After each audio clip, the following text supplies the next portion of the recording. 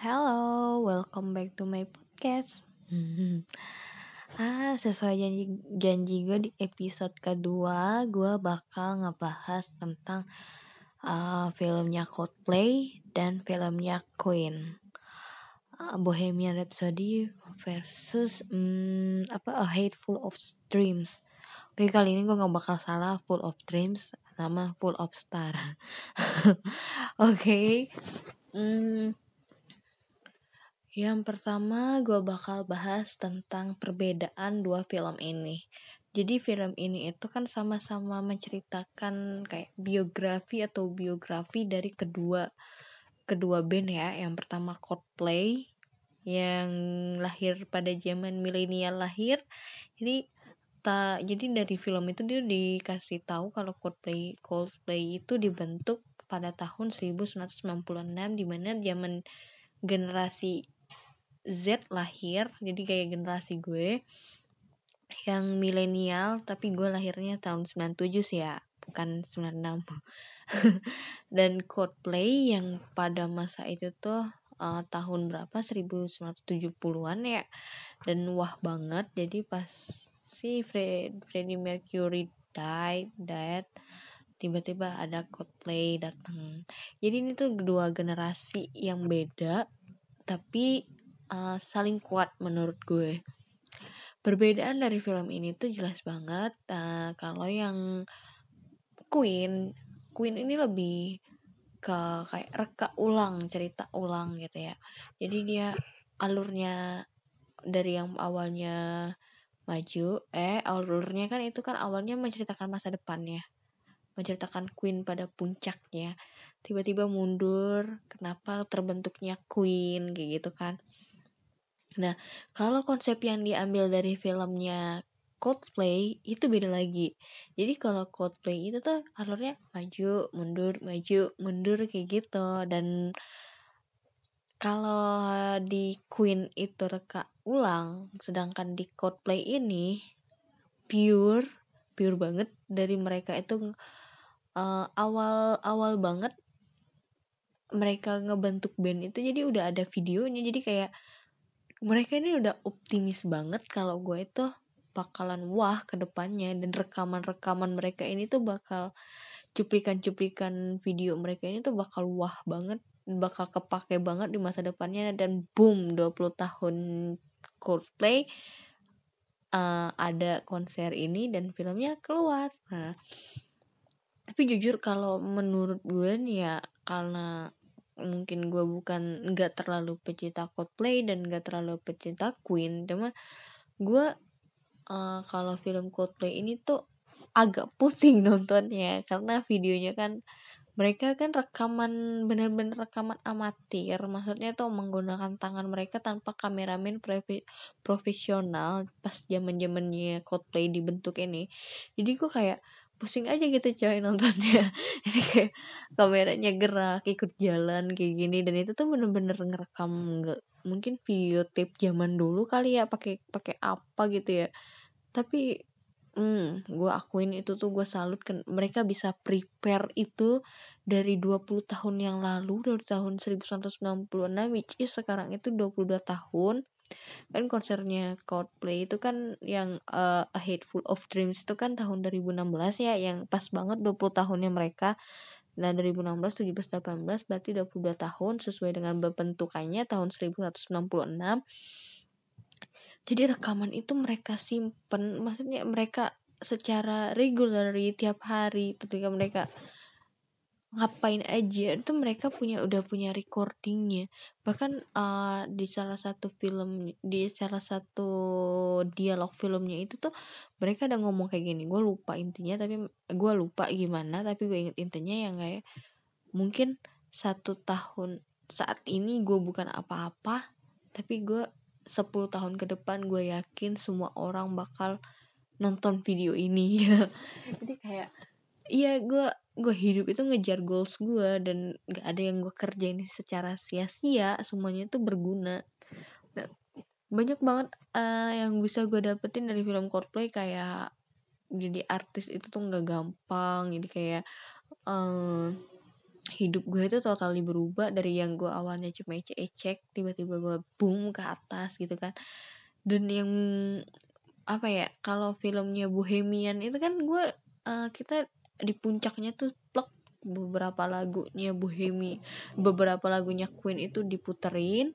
Nah kalau misalnya di Coldplay itu tuh justru satu lagu nih, gue proses rekaman lagu ini, nah ditampilin konsernya di beberapa potongan-potongan doang. Ya komersial sih ya, mungkin karena ya, gue nggak beli tiket jadi gue ya lu nonton cuplikannya aja sih kayak gitu. Tapi overall filmnya keren sih, mantep. Kalau kalau untuk rate-nya gue pribadi bakal Bohemian Rhapsody dengan berapa ya, mungkin 8 ya. Sejauh ini salah satu rate tertinggi sih yang gue kasih 8. Kalau buat Coldplay gue milih 7,5 atau 7,7. Kenapa? Soalnya gue ya ada beberapa bagian yang apa ya, yang gue sensasinya tuh mungkin karena genre musiknya kah atau apa gitu. Tapi jujur kalau misalnya gue ditanyain gue lebih kenal Queen atau Coldplay, gue bakal milih Coldplay karena ya Coldplay ini hadir di zamannya gue, di zamannya gue tahu lagu up gitu kan, sama if you dance apa sih if you dance, itulah pokoknya lagunya. Jadi benar-benar kayak Coldplay. Nah dengan hadirnya dua film ini pasti bakal banyak orang yang bakal mikir kayak bakalan banyak nih tiba-tiba muterin lagu Coldplay, bakalan banyak nih kita tiba-tiba muterin lagu-lagunya Queen. Bro, sister, Alfonso, Ferguso, Bambang, Muamena apa sih? Percaya itu tuh emang strategi marketingnya mereka. Jadi nggak ada yang salah kok kalau misalnya gue nih yang gak suka, maksudnya bukan gak suka, belum terlalu kenal Queen, tiba-tiba dengan nonton film ini gue langsung jadi oh mantep nih lagu-lagunya Queen, berarti ada beberapa yang harus gue tambah ke playlist gue. Itu tuh strategi marketingnya mereka. Dan kalaupun memang ada beberapa orang atau bahkan ribuan dan jutaan orang yang melakukan hal yang sama, royaltinya tuh masuk lagi coy ke mereka. Dan goalsnya mereka muter film itu, bikin film itu tuh ya itu. Gak perlu lu permasalahin seolah-olah lu tuh udah yang paling wah. Gak perlu kayak gue harus dasar lu pendatang baru lu, gue mau udah lama coy tahu ini it's okay kalau lu emang tahu itu dari lama. Tapi sebagai orang baru seharusnya lu gak sombong dong sama gue ini orang baru gitu. Beruntunglah karena apa yang lu agung-agungkan dulu kembali hidup lagi karena orang-orang baru kayak gue gitu. Tapi kalau Coldplay ini tuh video rekamannya tuh original, bener-bener rekaman original mereka. Jadi itu tuh bener-bener mantep banget pas konsernya. Dan gue tuh jadi mikir kayaknya gue kurang kerja keras selama ini. Jadi gue udah kerja keras gue gitu ya. Gue selama itu gue kerja keras biar gue bisa nonton konser. Tapi ternyata ada beberapa artis atau band yang gue konser mereka itu nggak bisa gue capai. Kayak pas gue nonton Coldplay dengan ribuan orang yang dengan glow stick mereka yang di tangannya, bukan glow stick sih jatuhnya ya, tapi itu kayak someday gue harus ada di bagian mereka. Gue harus teriak di situ, nangis di situ, berkeringat di situ. Gue jadi kayak gue harus kerja lebih keras lagi nih buat konser-konser selanjutnya. Bukan cuma Coldplay, masih banyak artis-artis lain yang kayaknya gue harus ada di bagian dari sejarah mereka. Nah terus apa ya, tadi sih kalau buat kok kan tiketnya si Coldplay ini kan beda ya, jadi kisaran 60.000 sampai 75.000. Kebetulan gue nontonnya di Karawang, CGV Karawang, di Teknonya kelas biasa, yang Audi biasa itu gue ngeluarin 60.000 dan worth it sih menurut gue.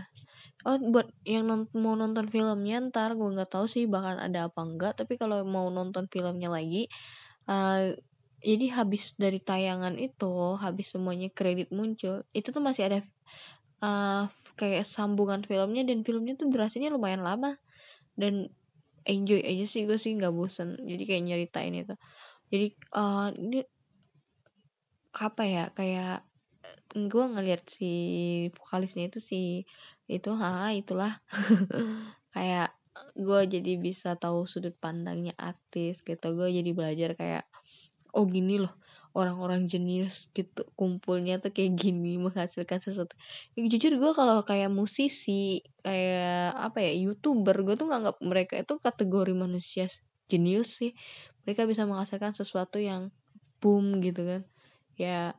Kalau misalnya ada orang yang ngomongnya cuma kayak gitu, gue juga bisa, why not, wah kenapa lu nggak ngelakuin itu sampai ya lu bisa bisa apa ya, melebihi mereka mungkin atau setara dengan mereka. Karena menurut gue kalau lu cuma ngomong gue juga bisa kayak gitu, kayaknya kalau lu ada di posisi dia, lu nggak bakal ngomong gitu karena lu terlalu sibuk buat mikir bagaimana jelek, apa ya, mikir negatif ke sesuatu gitu. Kalau gue pribadi sih mikirnya kayak gitu. Jadi benar-benar mantep. Oh iya, dari filmnya si Coldplay juga gue tahu kayak ada kata-kata satu yang gue inget. Lo sebenarnya kita itu terlalu sibuk dengan orang, terlalu takut dengan orang-orang yang ngebenci kita tanpa kita sadari ada banyak banget manusia yang sayang sama kita, yang suka sama kita. Tapi kita ngelakuin apapun ke satu orang yang ngebenci kita, seolah-olah ini orang bakalan kok kenapa gak suka sama gue, ini orang bakalan kalau gue kayak gini dia bakalan ngapain, dia bakal nge-hate gimana omongan dia.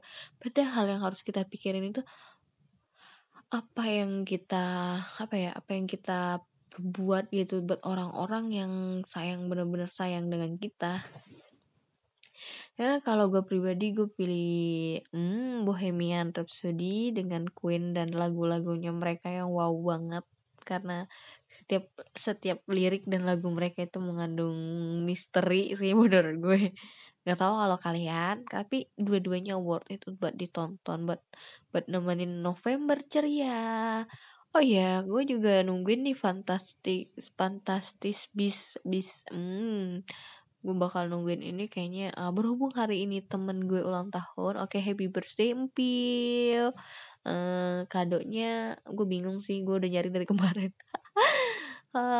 Oke. Baiklah, mungkin segini doang review. Gue nggak bisa ngomong ini review sih, mungkin perbandingan atau apa ya, iya kayak gitulah.